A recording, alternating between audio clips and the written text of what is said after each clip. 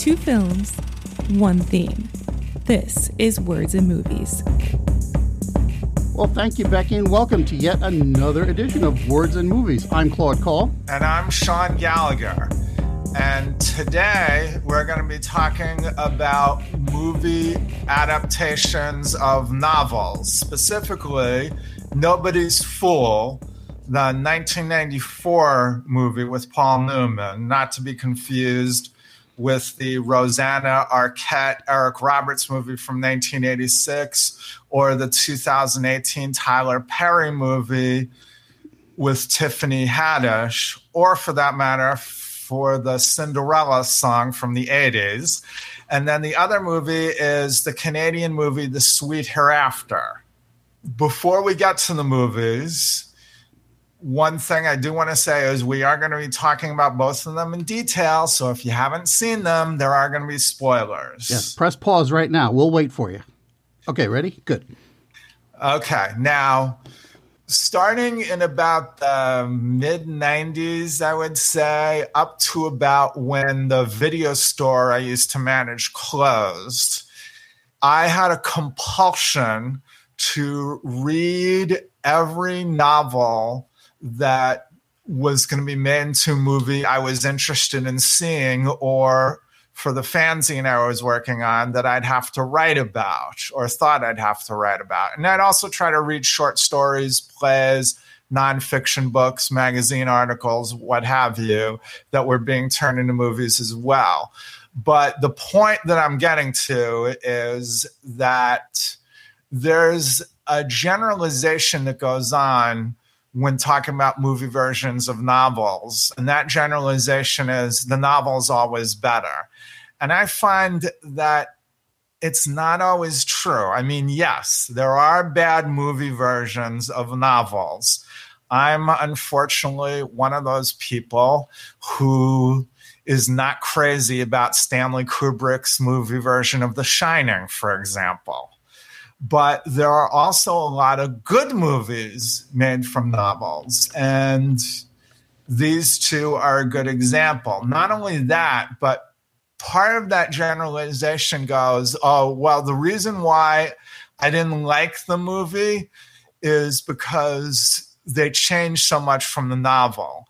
And I think that people forget that when you make a movie version of a novel, there are things you're going to have to make it change to work as a movie.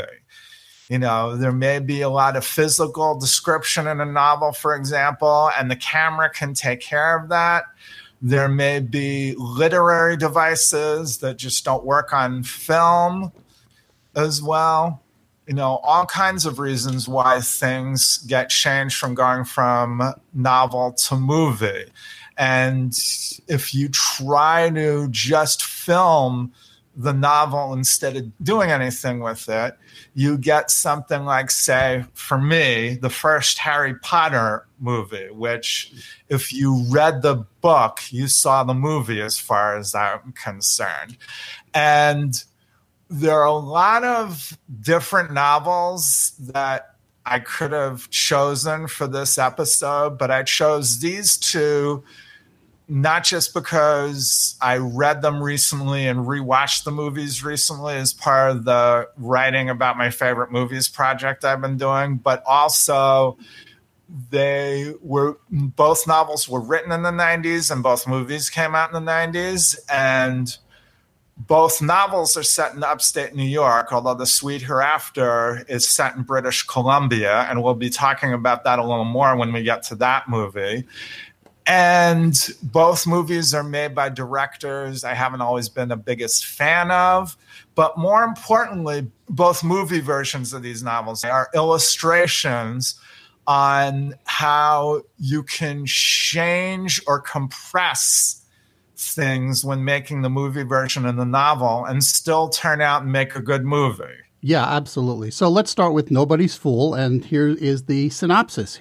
So we are in the fictional upstate New York town of North Bath. There is a Bath, New York, but there is no North Bath. And North Bath is mostly played by the town of Beacon, New York.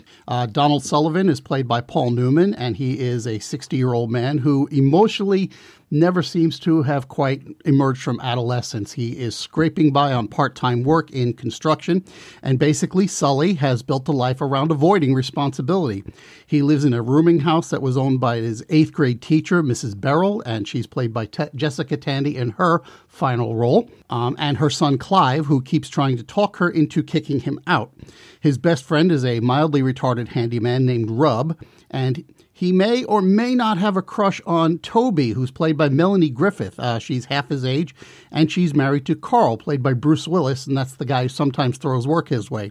Or it's possible that he's just flirting with Toby just to get under Carl's skin.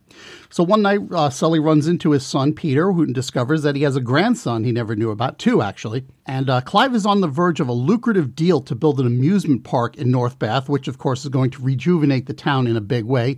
But the deal unexpectedly falls through when the promoter turns out to be a con man, and Clive skips town because he used the bank's resources to help finance the amusement park. So for the first time, Sully finds himself thinking that he ought to start behaving like a grown-up, or at least get to know his family before it's too late. He gets put in jail for punching an overenthusiastic police officer who is played by Philip Seymour Hoffman, and Sully's luck begins to turn for the better. But that said, I think at the end of the movie, he's not really in a different place from where he started, but he's spiritually richer. Right. Okay. Now, before we go any further, I just want to make a slight correction here. Okay. Nobody's Fool was indeed the last movie role that Jessica Tandy filmed, and sadly she died a couple months before the movie came out, which makes a line that she has in the movie where she's speaking to her dead husband's photograph and saying, "I think this is the year God's finally going to lower the boom." Yeah. All that's more sad, although that's straight from the novel. But she was in a Canadian movie that did come out the following year in the U.S. called Camilla with Bridget Fonda. So technically that was her last movie. So for both of these movies, what I first want to do is illustrate the way the movie differed from the novel, and then talk more in detail about the respective movie. Now, for the movie version of Nobody's Fool, just about everything that's in the movie is something that was in the novel, with 2 major exceptions. The first one is at the climax of the movie, when Sully and a bunch of the other regulars are in the bar playing poker, including Carl, who is with another woman and losing badly for once, and Sully is winning for once. Toby comes in with 2 plane tickets for her and Sully to go away on a trip to a tropical island somewhere. Hawaii. And yes, and Sully actually makes it as far as the truck. I want to thank you for thinking of me.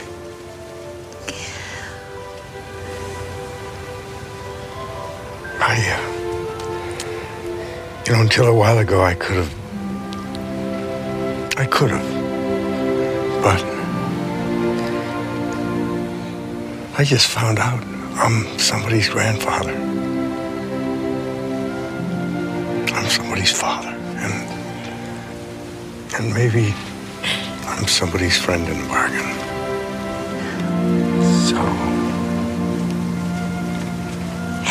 And she leaves and goes on her own. In the novel, what she actually does is run off with Peter, Sully's son. And Sully finds out about that. He's sort of okay about it.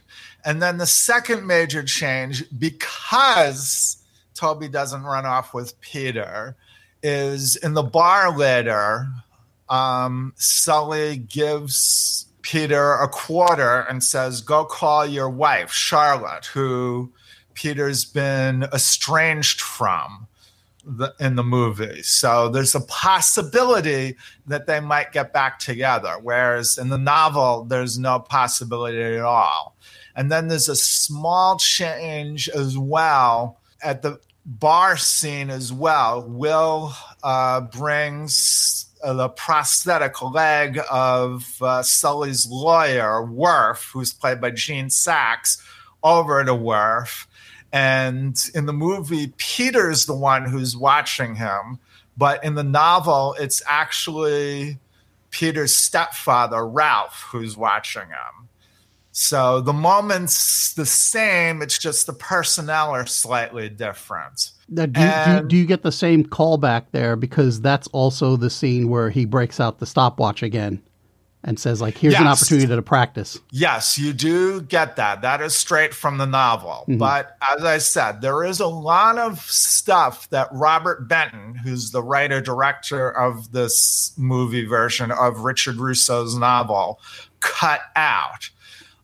There's a lot of description of North Bath, which, by the way, is based on the town of Ballston Spa in upstate New York, which, of course, the cinematography was by John Bailey. The camera captures a lot of it. And there are also a couple characters that get cut completely out of the novel in transition to the movie. For example, in the novel, Sully is having an on-again, off-again affair with a married woman named Ruth. And she's not in the movie, and neither is her daughter, Janie, and her granddaughter, whom Ruth, for a while, tries to insist is Sully's, Janie, that is, before finally admitting at the end of the novel that she isn't. And in the movie, what convinces or what gets Clive Jr. to finally maybe convince Sully that he should move out of Miss Barrel's house because he's causing her too much trouble is when he punches out Officer Raymer, the one played by Philip Seymour Hoffman. And that incident is in the novel, but in the novel, what causes Clive to go on the warpath against Sully finally is the fact that Janie's redneck ex-husband shows up at Miss Barrel's place and starts shooting up the neighborhood. And there are also characters who are in the novel who are cut down significantly, like Clive Jr., who's played by Joseph Summer in the movie. He's got a whole backstory involving Sully. We don't get to hear any of that. There's also the diner that Sully and Rub and then later Peter frequent, which is owned by a woman named Cass, who's got a mother played by stage actress Alice Drummond, who's senile. She keeps walking out of the diner. At one point, Sully finds her and brings her back, promising to bring her to see her sister. And their characters are much more significant in the novel, and Sully actually ends up working at the restaurant in the mornings as part of his way of keeping it together. But all of that is cut out. And yet, even with all that cut out, I think Robert Benton does capture the essence of the story, which is of this man who hasn't quite grown up, finally learning to take some responsibility. Yeah, my reaction when I first saw Paul Newman's character, when I first saw Sully, is that this was going to be kind of almost like a redemption story. For like, here's this guy, he's kind of a jerk, and he's going to redeem himself somehow. And so I thought we were going to get one of those, pet the dog moments early in the film. Like, he's not a terrible person, but he's like nobody likes him. That's the way it originally started to come off. I was like, he was this leave me alone, curmudgeonly kind of guy. And what you start to realize as you build all these little moments through the film, where he goes and he rescues the mother from out in the snowy street, and he is, giving Melanie Griffith's character the pep talks, and being a friend to Rub and so forth. And just all these teeny tiny little actions that he does that has me saying, no, this is like a generally good guy. You know, everybody likes him. And in their own way, everybody's kind of taking care of him the way he's going to take care of other people. And maybe that's just the whole small town ethos going on in this particular film. Well, there's also the fact that, and this part, although it is cut down from the novel, you do get an essence of it. Sully came from a horrible childhood. His father was an abusive drunk. And the reason why he wants nothing to do with the house that Miss Barrow ends up paying the back taxes for at the end is, in his own stubborn way, he feels that he's sticking it to his father by not doing anything about the property that he seemed to care for the most. Even Carl, who is not the most empathetic person in the world, sees that Sully is really screwed up in his relationship to his father when he gets a look at the house and see how much that Sully has let it go to rot. And pretty much calls him out on it. Look, you won. You know, you need to do something else now. You move past this. And Sully is still kind of like stuck in that place. Is like, no, I'm not going to do anything with it. It's also, well, for me anyway, it's a good thing to remember that Paul Newman, although he did try to do a lot of different movies and some different kind of roles, the roles that I think that I and maybe most other people would remember him for are either anti-hero roles like in The Hustler or HUD or Cool Hand Luke, or what I would call lovable rogue roles, where, you know, he'll do something not so quite good, but he pulls it off with such charm that you can't help but like him. Things like Butch Cassidy and the Sundance Kid and The Sting. And there's a little bit of both of those in Sully. Yeah. And yet Newman never trades off on that. You know, he plays Sully as a regular character, not as, you know, this icon figure that he's playing off on. That, you know, things like what I feel that Robert De Niro has done so often late in his career, especially when he's doing comedy. You know, he just like, oh, imagine Robert De Niro being funny as a tough guy. And Newman doesn't do any of that. He builds those small moments that you were talking about into a real relatable character. So you can understand why people like him, but you also understand why Peter resents him. And that's kind of what I'm talking about, like the scenes early on, especially with him and Toby. And you know, he's a remarkably charming character. He's a very charming guy, okay? And so he can say a lot of, you know, let's like kind of outrageous things to people and get away with it because there's a little bit of not that he isn't serious about it, but people write it off as, well, that's kind of a, you know, Sully being Sully. So when he starts talking about, you know, the two of us should run away together, you know, and so you can see where Toby is kind of like the wheels are turning for her. And at the same time, it's like, no, he's not really serious about this, at least not with me. And so it actually is a surprise when at the end she drops the Hawaii tickets in front of him and says, hey, you know, we're ready to go. And there's also a scene later in the film where he is in the bar and it's right before he's going to jail. And he says something to the bartender, to Bertie, about like, you know, the condemned man wants, you know, he should get a last request and we should go out back and get naked and see what happens. And, you know, and she plays back with him, you know, at first is like, you know, well, you know, you really want to do this. And he's like, and then finally she says, no, the hell with it. You know, you got troubles, you know, like. Well, actually the dialogue is by the way, Margot Martindale plays the bartender, and she's wonderful. She's really good. But the actual dialogue is when he says, "Let's you and I get naked and shark and see what happens." She just looks at him and says, "Okay." Okay, yeah.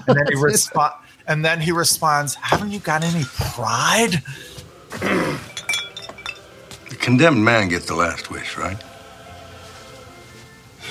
I got my truck out back. How about you and me go out there and get ourselves naked and then just see what happens? Okay. Haven't you got any pride?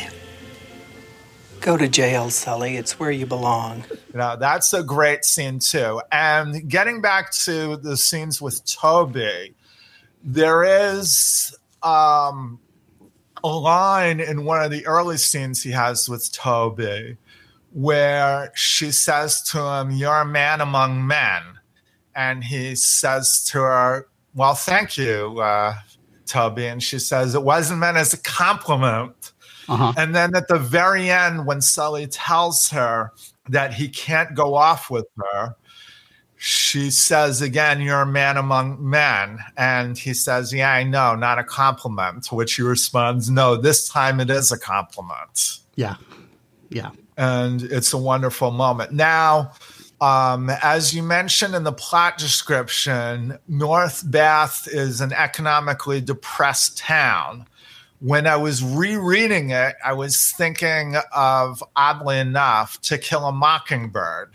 Because when Scout is talking about Maycomb at the very beginning, the old Scout, that is, who in the movie is the narration is done by Kim Stanley, she says, "Maycomb is an old town, but it was a tired old town when I remember it." And I think of North Bath as sort of a tired old town. And there's a lot of description in the novel about how the town is depressed. And the movie doesn't really do much of that. But at the same time, there's the authenticity of the fact that it was actually shot during the winter time. So all the snow looks real. Oh, it is real. It is. So let me tell you, I remember that winter because I had a 200-foot driveway that year. And it snowed so badly at one point that I had a snowblower and I would do a pass from back to front, and I would turn around and it would look like I hadn't done anything at all. It was just snowing so hard. And so as far as I know, there is absolutely no fake snow in that film. Yes. And there's also a good gag in the movie, by the way, about Sully stealing Carl's snowblower and Carl stealing it back and things like that. But you don't see many people walking around in the streets in the movie. They're all at home. Now, maybe that's because it's cold, and that also could have been for technical reasons for Benton, that he didn't have a lot of extras to use. But the fact that you're always seeing deserted streets really gives you the sense of a depressed town. I mean, you do get kind of maybe one or two crowded scenes when Clive Jr. is with Miss Beryl at the Thanksgiving dinner with all of the people he's trying to get to invest in the amusement park. Yeah. And then a couple mornings at the diner, especially the morning when Clive Jr. is there to talk to Sully. And Sully is treating him like a waiter, basically. Here, this is Jocko's food. Bring it over to him. But other than that, you don't get a lot of crowd scenes. So whether by design or by just natural recourse, you do get a sense of how depressed the town is. Now that I think about it, you know, a lot of the exteriors, it's not even that you don't see people out and about. You don't see even cars out and about. Everybody's parked.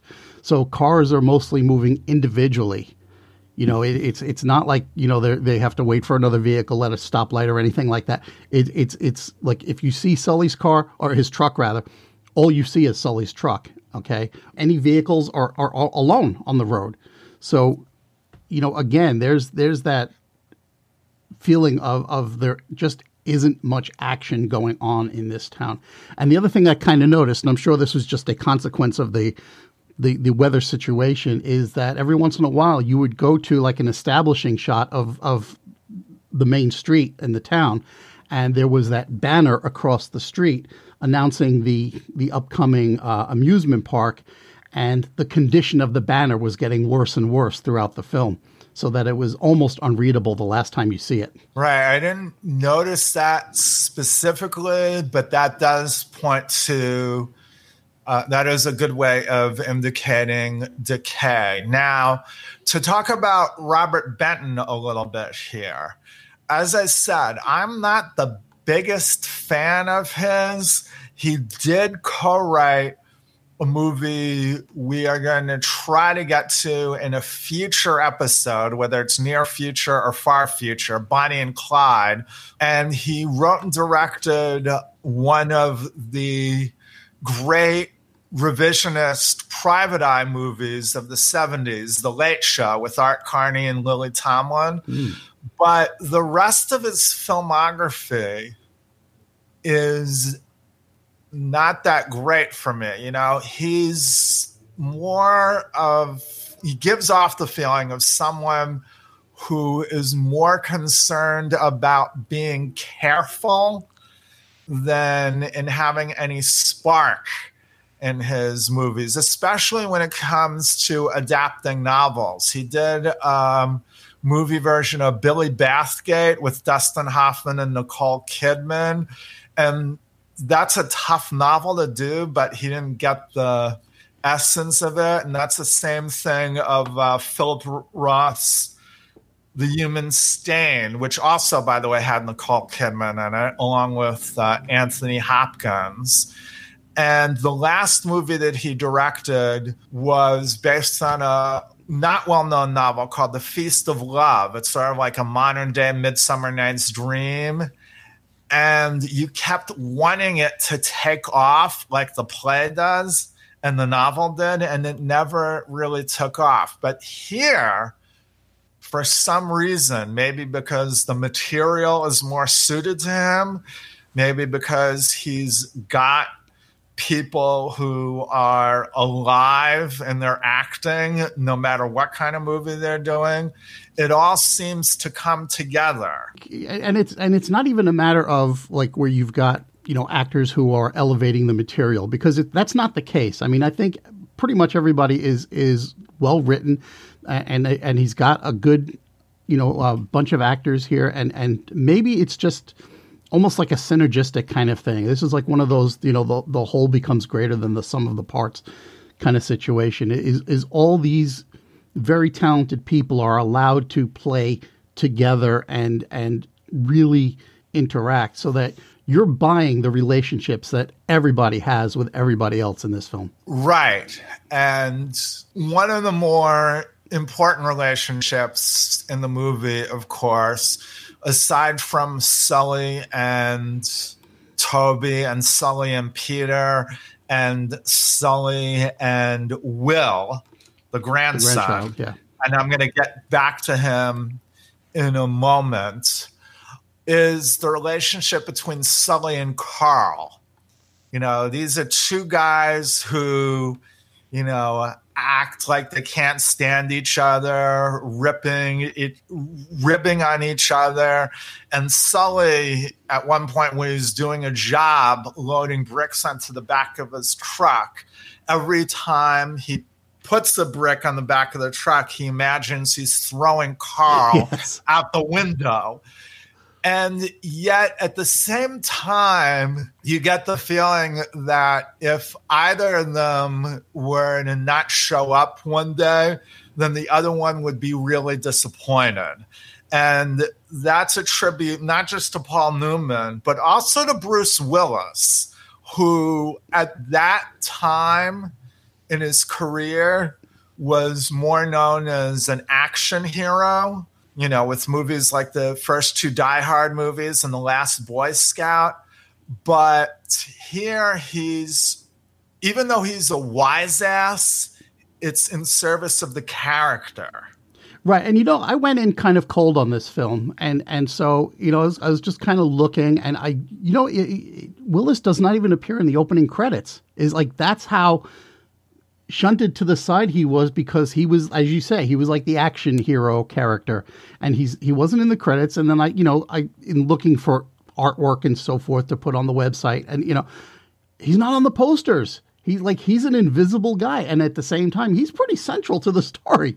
Right. Well, I think part of it is the studio didn't want people to think, oh, if he's in it, it's going to be an action movie, even though he'd done a couple of supporting roles in movies where it wasn't an action movie. Like he played a Vietnam vet in Norman Jewison's In Country. And although Pulp Fiction, he does get to do a couple of action-y type things. It's not the usual Die Hard thing. And again, he's only a supporting role in that. Right. And similarly, he'd already done like a couple of years as David Addison on Moonlighting. And I could see Carl as an older version of David. Right. Now, before we jump back to Will, you mentioned some of the supporting players, supporting characters, many of whom we've mentioned. But one of my favorites is the judge, played by the late, great Philip Bosco. Yeah. Especially in the scene where they're having the hearing about when Sully had punched out Officer Raymer. And Officer Raymer had fired his gun in the air before that happened. And Officer Raymer's superior said, "Your Honor, Officer Rayner is currently under suspension," and the judge says anesthesia is what he should be under. Such a great moment. But getting back to Will, it is, and the other thing about the warning shot.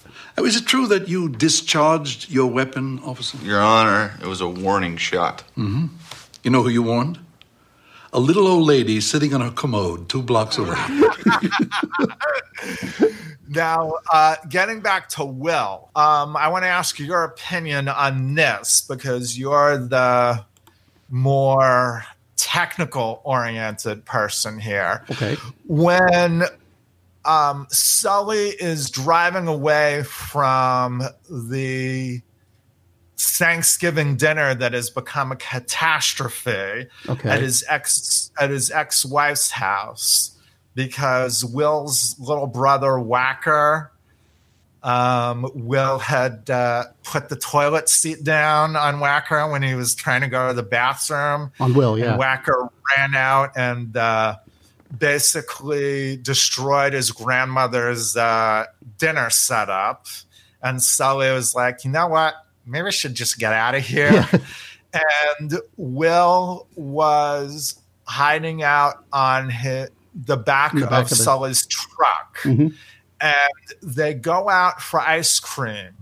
And Will, as he's eating the ice cream, starts telling Sully about his fantasy that his mother and dad are going to see what a pain in the rear that Whacker is, and they're going to get back together and everything's going to be better because they'll believe him and not Whacker.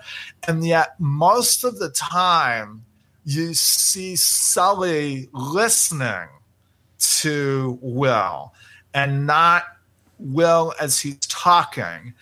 And unfortunately, he passed away a couple of years ago, but I had a colleague in the fanzine I wrote for who was an editor, Norman Holland. He also edited Heathers, among other things. And he said that scene drove him crazy because what he was thinking during the scene was, oh, this kid must be a horrible actor, that they're not holding it on him, but they keep cutting away to Paul Newman listening to him. Whereas I think the point of the scene is Paul Newman reacting to Will and realizing for the first time that this is an honest to goodness grandson that he has, and he better start thinking about him from now on. So what do you think? I think it's actually a little bit of both.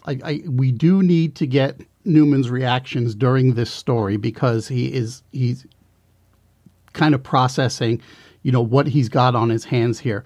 But at the same time, yeah, frankly, Alexander Goodwin is not a great actor. And the thing he does best is big scared eyes, because he does that a lot in the film. And you'll also notice there are plenty of times where he's not even asked to say something. He does the face and he nods or shakes his head. So I think, I'd be willing to bet that there was a lot of time in the ADR booth with him, the dialogue recording, and basically that stuff was pasted in post-production. Okay, fair enough. Now, talking a little bit more about the look of the film, Benton doesn't do really any, nor cinematographer John Bailey, who's an Oscar winner and I think is still the head of the Academy right now.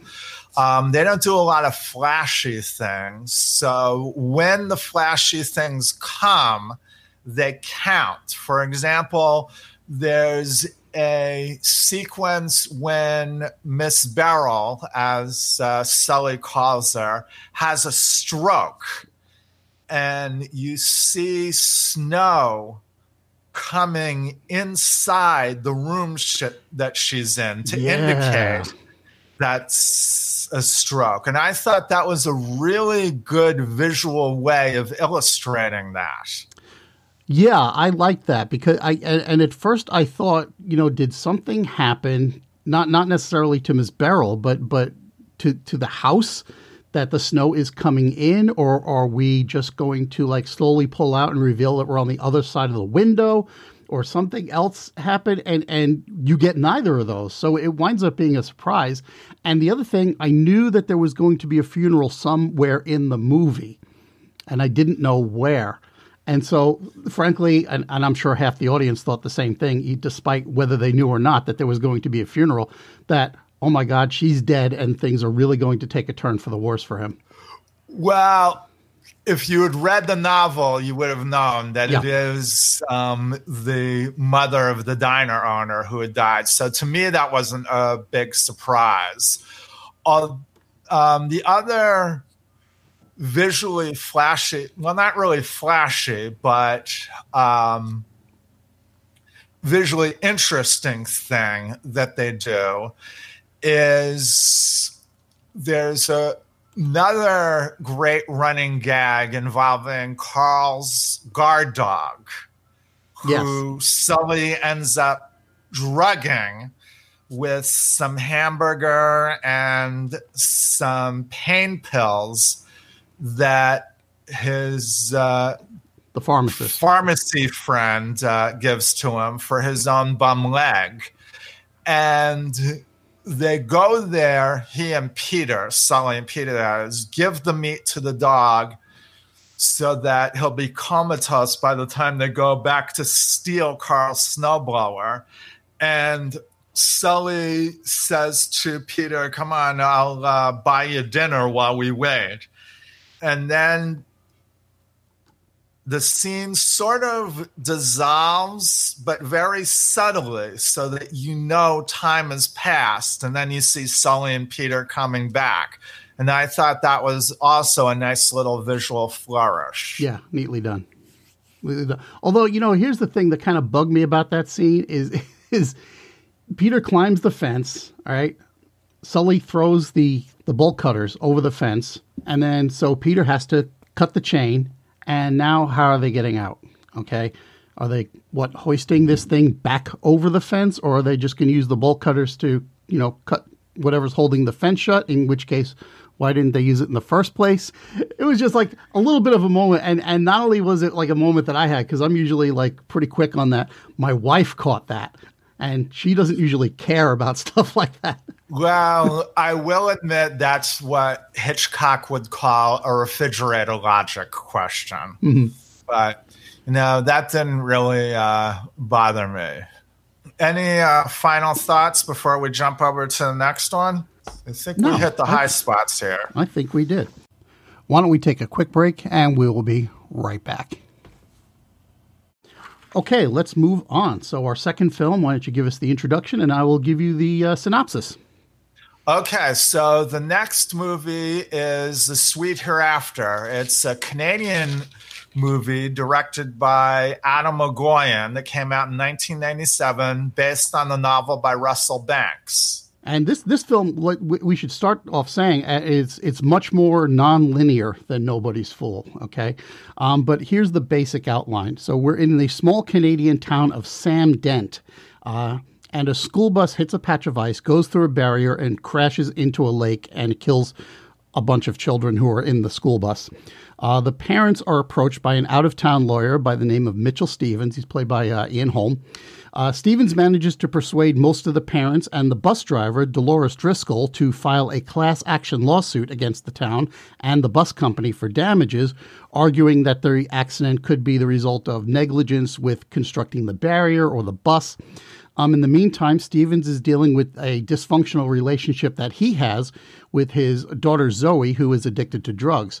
And at certain points in the story, we flash forward about 2 years as he tells the story of that relationship to his seatmate on an airplane ride. The seatmate, coincidentally, is a childhood friend of Zoe's and the daughter of his former law partner. The case depends on coaching the few surviving witnesses to say the right things in court, particularly Nicole Burnell, who is a 15-year-old paralyzed from the waist down as a result of the accident, and she's played by Sarah Polley.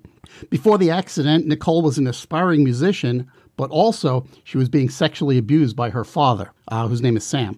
So one parent, Billy Ansell, who is played by Bruce Greenwood, distrusts Stevens, and he tries to pressure Sam into dropping the case.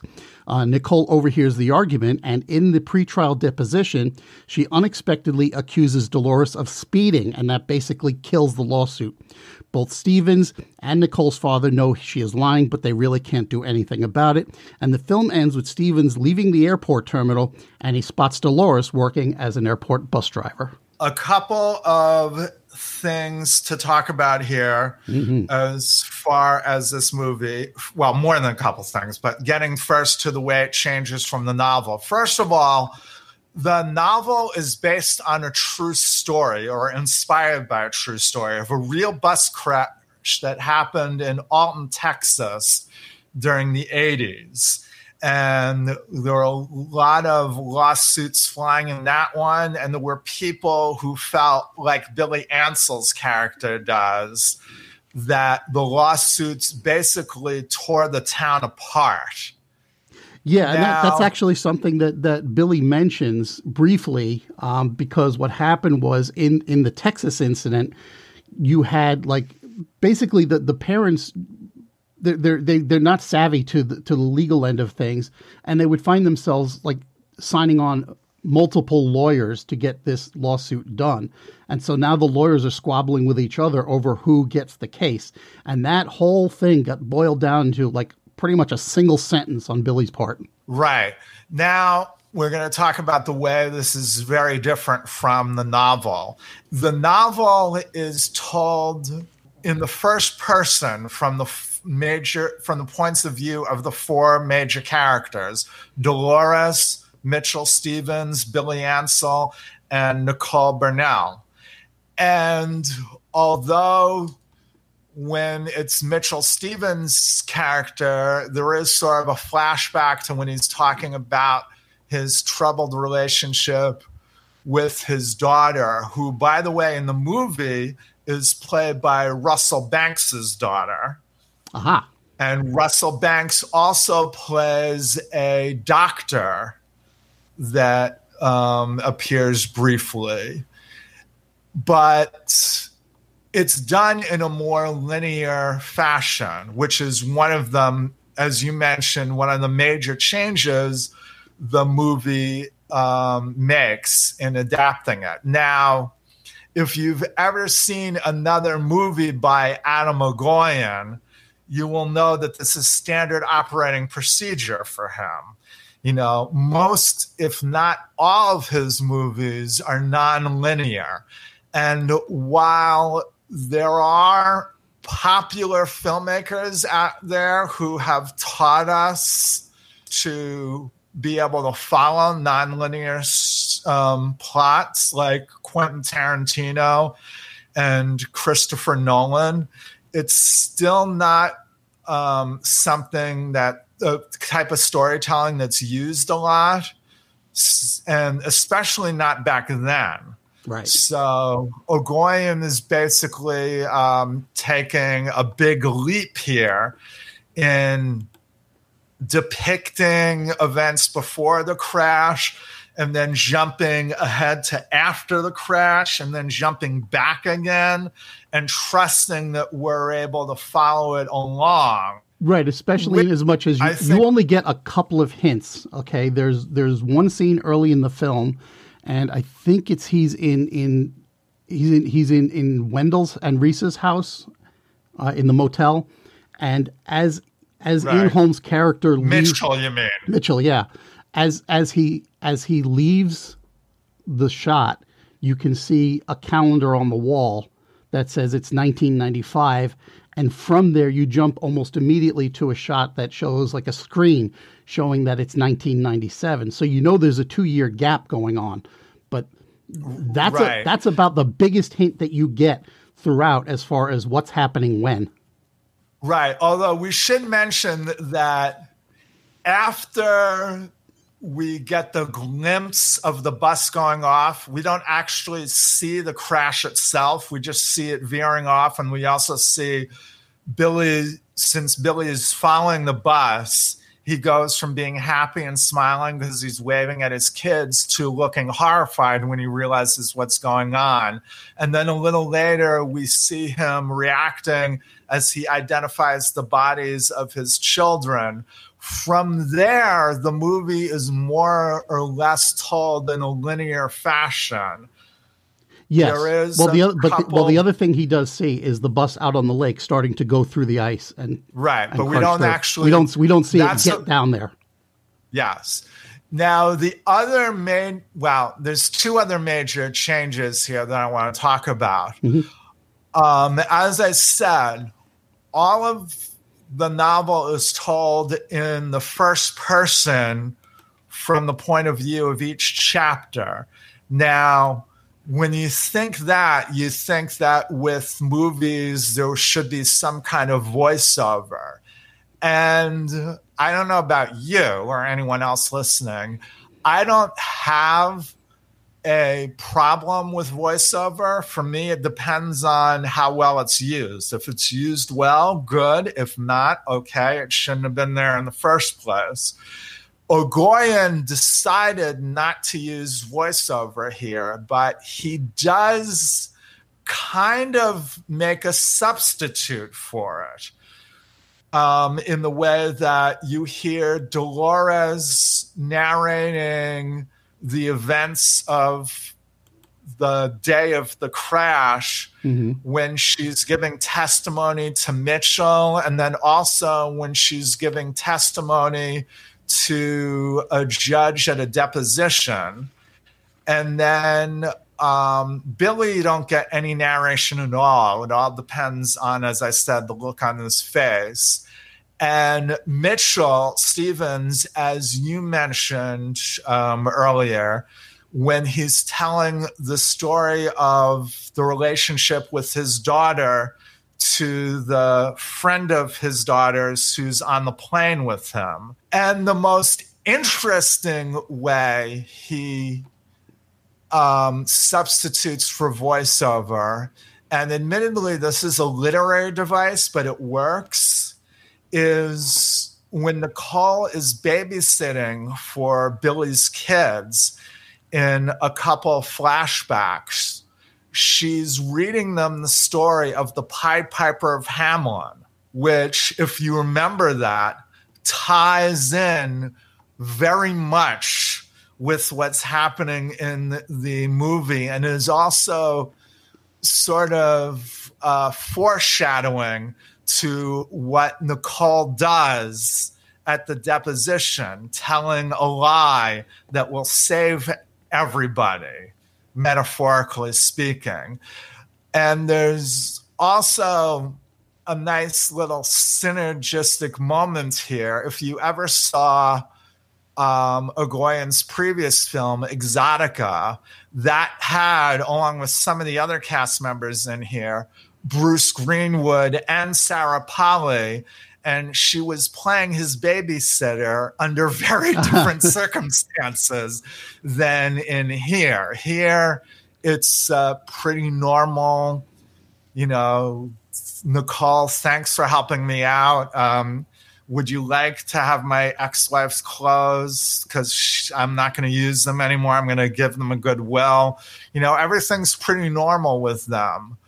But it is a nice little synergistic moment. But again, it's a storytelling device of having her telling this old children's story, poem, actually, that works. Yeah, it does. And actually what she does is she really underlines some of the stuff that happens in the film during her narration. And you know, at first I thought this might be a little bit heavy-handed because, and then I decided not really, because if nothing else, they keep making the reference to the Pied Piper leading the children into like this hole that opens up in the mountain and then closes behind them. And that's pretty much what happened to the kids in this story, but they don't really draw the A to B line on that, is that, well, this is what happened. You had this person, she had the children, she went down to a hole, and the kids disappeared into it and left behind, you know, the one who was lame. And I know also, though, that there is the one part of the story which is not actually in the original poem of the Pied Piper of Hamelin, and it comes during Nicole's testimony, and it's the thing about the look frozen on the lips when she's looking at her father and telling the lie. Right. That's taken from another poem, I believe. A different one. Let's see. I think it's by Robert Browning, something like that. Okay, I knew it wasn't from the Pied Piper. Let's talk also about two other changes in the novel, both of them major. One, less controversial. In the novel and in the movie, Billy goes over to Nicole's parents to try to talk them out of being involved in the lawsuit. Because he says, you know, you're good members of the community. If you guys pulled out, then everyone would realize that this shouldn't happen and they'd follow suit. And that's sort of, you get the feeling when Nicole gets the idea to blame the crash on Dolores so that the lawsuit would be torpedoed. But in the novel, Nicole and Billy don't get to look at each other during this. Whereas in the movie, as Billy leaves, he sees Nicole sitting there in the hallway, having listened to the conversation the whole time.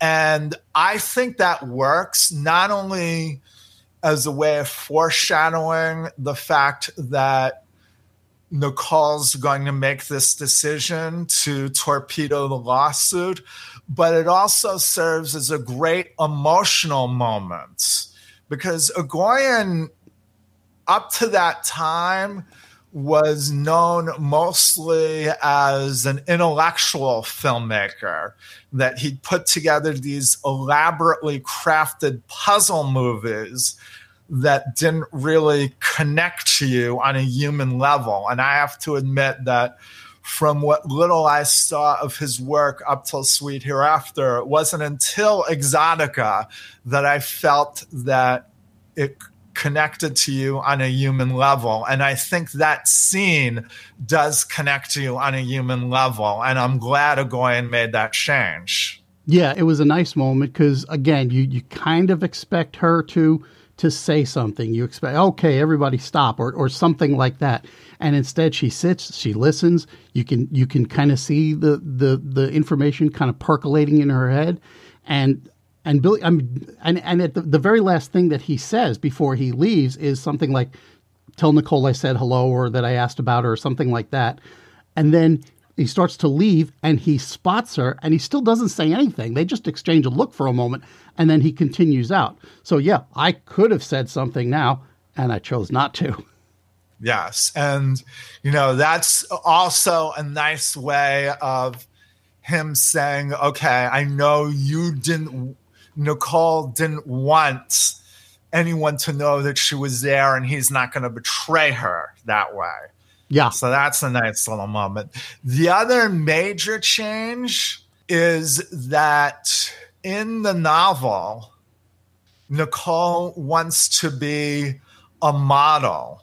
In the movie, she's a musician. And as a matter of fact, she performs a couple of songs by Canadian artists who, at the time, if you were living in Canada, you'd know them. One of them is the group The Tragically Hip. She sings a song of theirs called Courage, which plays not only when she's singing at the fair, but also I think plays over the end credits. And there's also a portion of it which is being sung when her father is carrying her up the stairs to the deposition. That's the Tragically Hip version, I think, too. Or maybe it's somewhere else. And then she also sings a Jane Siberry song. Jane Siberry, I think, is best known in this country for singing the song It Won't Rain All the Time from The Crow, the movie. And she sings that song, too. And the way Egoyan described it when I watched a press conference that's included as an extra on the DVD version I have, it gives you the fact that Nicole is a musician and her father's her manager. It sort of gives you the illusion when you're first watching it that this incestual relationship between her and her father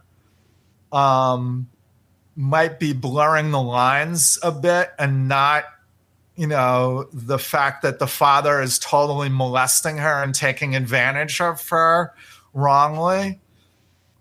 And Egoyan doesn't really hit you over the head with that. He lets you come to the conclusion that, yes, oh my God, he's molesting her. Yeah, it is not especially clear at first. I mean, because her father's got kind of a young look to him and okay, clearly older than she is.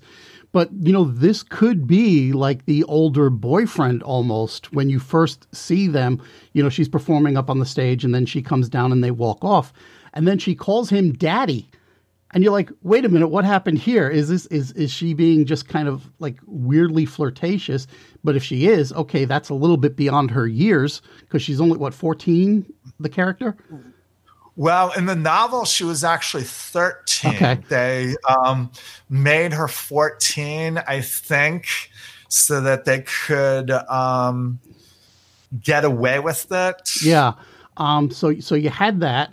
But the other thing is also that was also right after the scene where Stevens is in the he gets stuck in the car wash and his daughter calls him and she's calling him daddy and she's being really acidly about it. It's like she's just like calling him daddy almost to mock him. So you hear that parallel all the way through. Is every time Zoe calls Stevens, she calls him daddy, but it's always with this just, oh, it's awful. You hate hearing it. And likewise, Nicole calls her father daddy all the way through the film up until the point where she tells the lie in the deposition. And then the one time she addresses him after that, it's dad. Yes. And I know a couple of reviews I read, not only from critics, but also back when I used to write reviews on the Internet Movie Database site. A couple of people had a problem with Nicole blaming Dolores for the crash. And that's really missing the point. She is not blaming Dolores for the crash. She is saying that Dolores was responsible for the crash because she knows that's the only way that this lawsuit is going to be torpedoed, because she knows that no lawyer in their right mind is going to sue Dolores because she doesn't have a lot of money. She's taking care of a husband who's had a stroke and can barely talk. She's not the deep pockets that everyone is after. Right. Plus, I think I can't remember for sure if it's mentioned in the conversation between Billy and Sam that she overhears that basically any of the money that's been paid out from the insurance by the district is already paid out. It's like that money's gone. It does come up. I just don't remember if she heard that. Yeah, I do want to get back to that scene. One more thing. Sure. Ogoyan does a good job. I think he was the writer as well as the director, by the way, on this movie, just like Robert Benton was the writer and director on Nobody's Fool. And he does a good job transplanting things from upstate New York to British Columbia. But there's one line that Sam and his wife have about Nicole's insurance not paying for all the things that would help take care of her. In New York State, that would mean a lot. Yeah. Because, of course, we don't have universal health care in this country. But in Canada, they do. And I kind of wish that Ogoyan had done a little rewrite there to reflect that. As someone who was living in Canada at the time, that didn't catch me when I first saw this. But when I see it now, I kind of wish he had caught that. Now, does it bother you that everybody was expressing things in miles per hour instead of kilometers? That I didn't notice as much, but you're right. That is also something that they should have. That Ogoyan should have rewritten. It's kind of interesting though, and I should have mentioned this earlier, is that the book was set in upstate New York, because I watched this almost back to back with Nobody's Fool. And so Nobody's Fool, I recognized Beacon immediately because my daughter went to school in the area. And so I would visit frequently Beacon, Poughkeepsie, New Paltz, that whole zone there. And so watching this film, I didn't necessarily know that it was Canada. So again, I'm like, are we in upstate New York again? What's going on? I see mountains and I see this going on. I see that going on. And then there was something my wife had pointed out about there was something going on late at night and it was still kind of light out. And I said, well, maybe we're somewhere in like the northern Midwest, but there aren't any mountains over there. I don't quite understand what's going on. And it wasn't really until afterward that I discovered, oh, this is Canadian. Okay. Right. This was made by a Canadian company, Alliance, although it was distributed in the U.S. by Fine Line, which then was a subsidiary of New Line, neither of which exists anymore. But now let's talk more about the small town aspects, particularly among the cast. As I mentioned before, Bruce Greenwood and Sarah Polley had both appeared in Exotica, and a lot of, though not all, of the actors in this movie were people Ogoyan had worked with before. Maury Shaken, who plays Wendell Walker, the owner of the motel, and who American audiences might best remember as the guy saying Mr. Potato Head in War Games. Yeah. and also the guy that Joe Pesci is mocking about Magic Grits in My Cousin Vinny. But he had appeared in a big role in the first Agoyan movie I ever saw, The Adjuster, and he has a blink and you'll miss it part in Exotica. Gabrielle Rose, who plays Dolores, and David Hemblin, who plays her husband, had also appeared in Exotica. Arsene Kanjian, who is Agoyan's real-life wife and who played the woman whose son is Bear. Wanda. Yes. Wanda Otto. Yes. She had appeared in The Adjuster and in Exotica.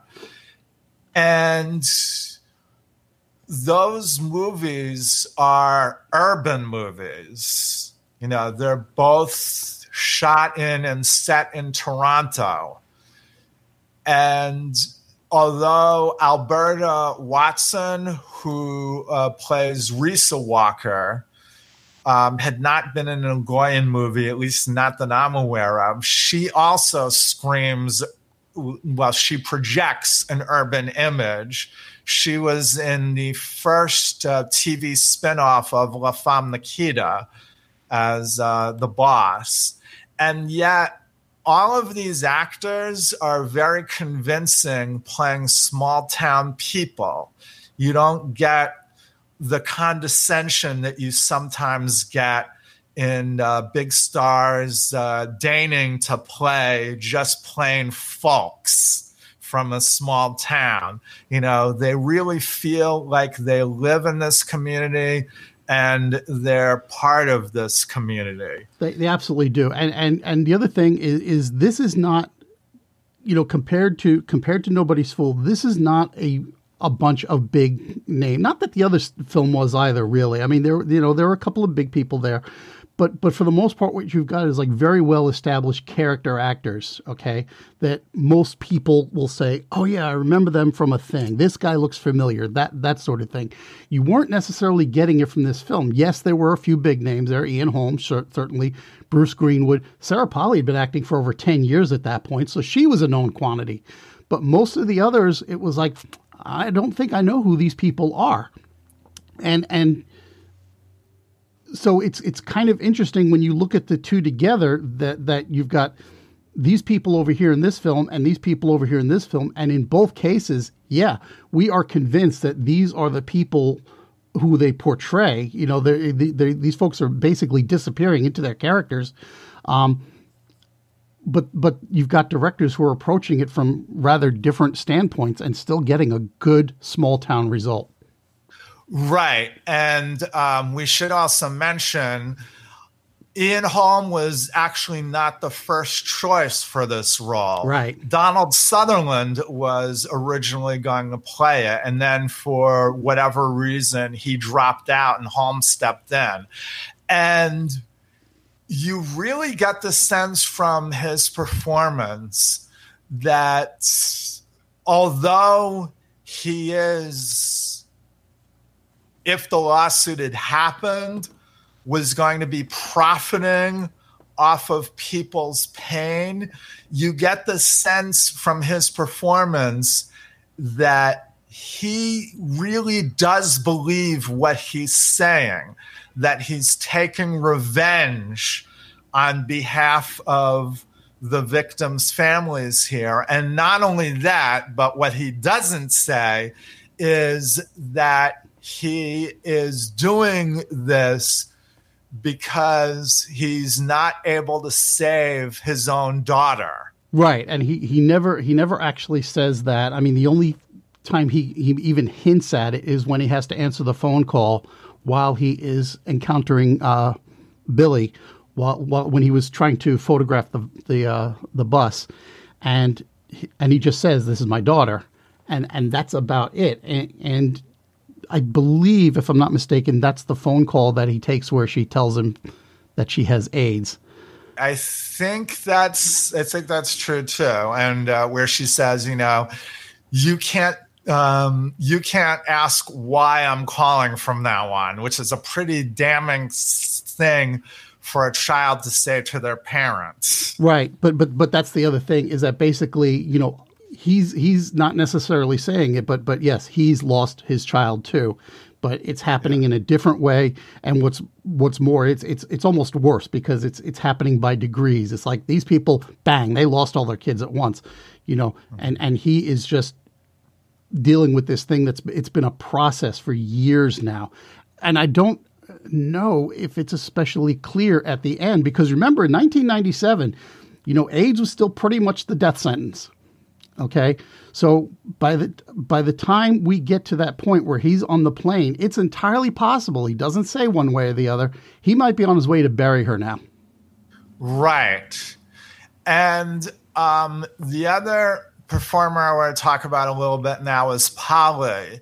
At this point in her career, even though she was somewhat famous, at least for anyone who watched the TV show Anne of Green Gables and Anne of Avonlea. At that point, and Ramona. And Ramona. At that point, though, she was ready to give up acting because she had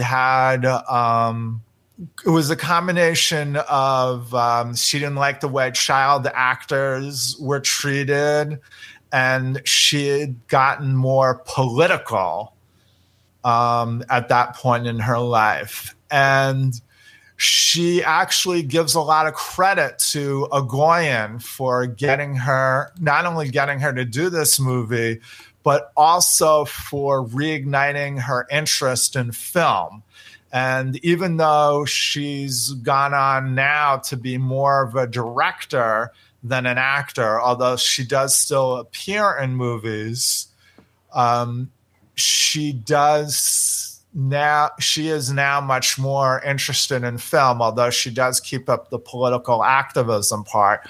But to me, without her performance and the way she's able to change so much during the movie, it wouldn't work as well. And the testimony that she gives at the end wouldn't have as much of an impact. My favorite line of the entire movie is right after her testimony, when she goes back to the seat and Mitchell says to her, "You'd make a hell of a poker player, kid." And she says, "Thanks." And because of her performance, that line really hits you. And it also underlines that he knows what she's done, and she's kind of acknowledging it. Why? Yeah, nobody. Well, there are exactly two people who know why, and nobody's going to tell. Right. But the thing is, she knows that he knows. Okay, and she's going to acknowledge it, but that's all she's going to do.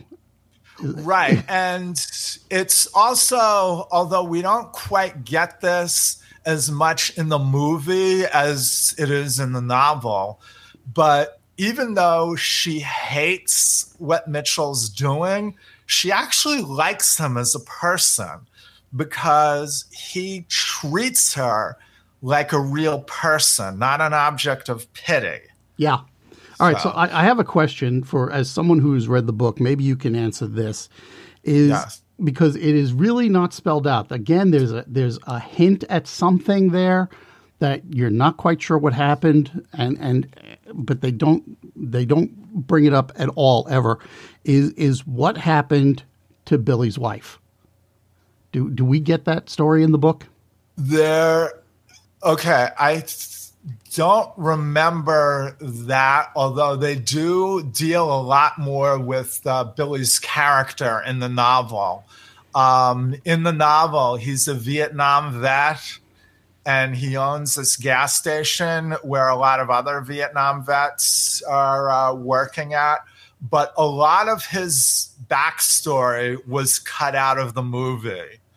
And I don't remember specifically whether or not what was going on with his wife in the novel, but I'm sure whatever it was in the novel doesn't make it into the movie. I know that we have the affair still going on between Billy and Risa Walker, but I honestly don't remember the what went on with his wife in the book. Yeah, there was only one thing. Is he makes a reference when he gives Nicole the clothes, and he starts to say something about how, was her name Lydia?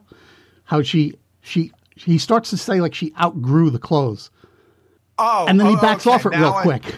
Yeah. Oh, now I remember. She does die in the novel. I think she'd been suffering from cancer or something like that. Okay. So that's why he's giving her the clothes in the first place. Or he's offering Nicole the clothes in the first place. Okay. Yeah, there was just that peculiar line where he starts to say she outgrew the clothes, and then he backs off it real quick and starts to say something else. And you can see like Nicole going, wait, what? But that's about it.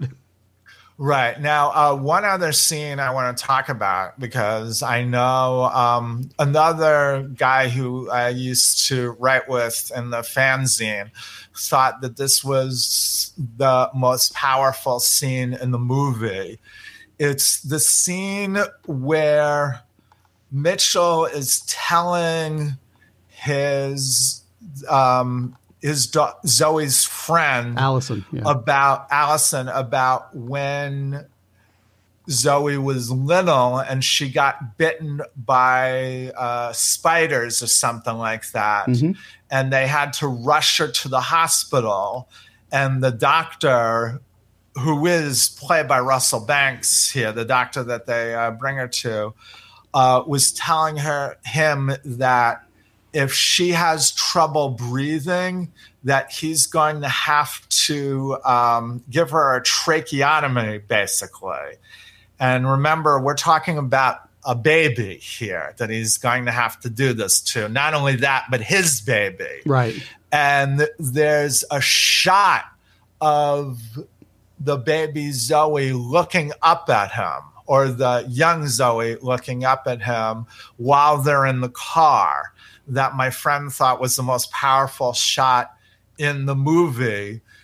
And in the novel and in the telling that Mitchell does, that he sees it as her looking at him with absolute trust, even though she may see, if not quite comprehend, that he's holding a knife in his hand that he might use on her. But the look that the baby gives him, it gives the camera basically, is a lot more ambiguous than that. It is, but this also puts me in mind of, and I'm going back to college class vocabulary here. This is a great example of the Kuleshov effect. Okay, where you and the basic thing behind the Kuleshov effect is they would show subjects a neutral picture of a person, and then they would show the people, the subject, some other object, or like a picture of I don't know, like a bowl of grapes. And then they would go back to the exact same picture of the person in the neutral expression. And people looking at the second picture, which is the same thing as the first one, would say, oh, he looks hungry. Or they would show the people a picture of children playing in a playground and go back to that picture. And they would say, oh, he looks happy because he's watching children playing. That kind of thing. And it becomes almost like a Rorschach test where you're going to project something onto that baby's face. So he's telling this story, about, and I get that, where yes, the baby trusts him and that sort of thing.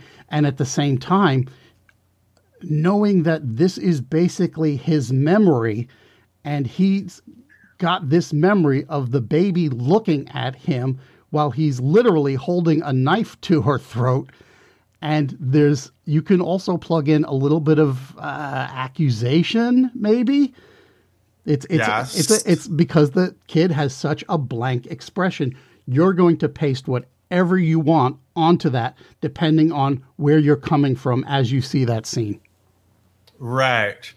Now, one other aspect of the movie I want to talk about is Michael Dana's score. I think it really evokes the emotion, that the complex series of emotions that come out in this movie. It's somewhat dissonant at times, and then at the end, it's not cathartic maybe, but more healing, I guess, is the word or term that I'm looking for.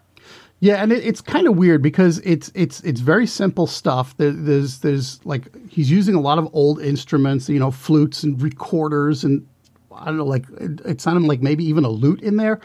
And at first, I thought, because it was very string heavy when you first heard it, and then a little bit of the flute, and I was like, this has almost like kind of an Asian feel to it. And then I only got that for a few seconds, and then we moved past that and into the heart of it. And I guess it was really, you got past that, and then there was the scene that took place with the band practicing. So maybe because the music changed very suddenly, and then we got back into Dana's score, and then I realized that it had a little bit more of a medieval feel to it than I had originally thought it did, and that carried through. And I have to imagine that it was kind of underlining the Pied Piper theme throughout the film. Yes, that sort of occurred to me when you mentioned the medieval part. And in the interest of full disclosure, I have to mention this. I saw this movie in Toronto when I was living in Canada at the time. It had been playing in Toronto for a while, but it had just opened in the U.S., and after I walked out of the theater, stunned by what I had seen, knowing that it was the best thing I had seen that year, who should I run into but Adam McGoyan? Wow, really? And I got to shake his hand and tell him how much I liked the movie. He said, thank you. He asked me how the print was, and I said it was fine. And then he left. How about that? Do we have any other final thoughts on either movie before we wrap this up? No, I think I've pretty much exhausted my notes. Okay, so we should mention that both Nobody's Fool and The Sweet Hereafter are available for streaming on Amazon Prime. Yes. And The Sweet Hereafter is also streaming on the Criterion Channel, which is a great channel if you haven't visited it yet. And they're also both available to rent on Amazon, and Nobody's Fool is also available to rent as well on YouTube and Google Play. Yeah, also Sweet Hereafter is available on imdb.com. You can see it for free, but there are ads. Okay.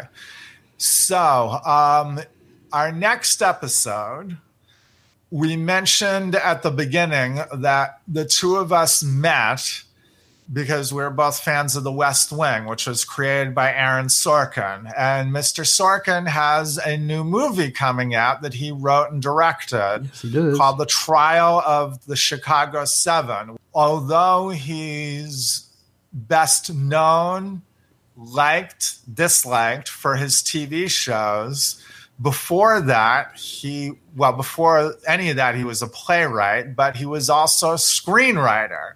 And he has his name on 8 movies and has also done uncredited work on a few others. And starting with our next episode, we're going to be taking a look at every movie that Sorkin has his name as a credited writer on. And then we'll wrap up with 2 movies that he did uncredited work on. But we're going to start out with A Few Good Men, which is the first movie he ever wrote, and based on his play, and then The American President, both of which were directed by Rob Reiner. Yes, and just to get out in front of it, if you want to see those before the show airs, okay, It is available on Sling and BBC America. If you have a subscription to that channel, you can see it for nothing, or you can buy it through most of your video outlets. And did you mention the other film? The American Presidents? Yes, okay. That is available on Amazon if you have Stars, okay, but also through DirecTV for certain subscriptions, and it is available for rental or purchase through, again, most of your basic outlets. Okay, and you can find me on Facebook, Sean Gallagher, and we have a Facebook page now, Words and Movies Podcast as well. Yes, that's facebook.com/Words and Movies Pod. You can also find us on the Twitter machine at Words and Movies Pod. And we do have an email too, do we not? Yes, words and movies pod@gmail.com. Geez, aren't we clever? And in the meantime, you can find Sean Gallagher on Facebook under his name. You can find me on Twitter at Claude Call, and through my other podcast, How Good It Is, at howgooditis.com, because I'm clever too. Okay, so until next time, I hope you enjoy these two movies, and we'll be back. Thanks for listening.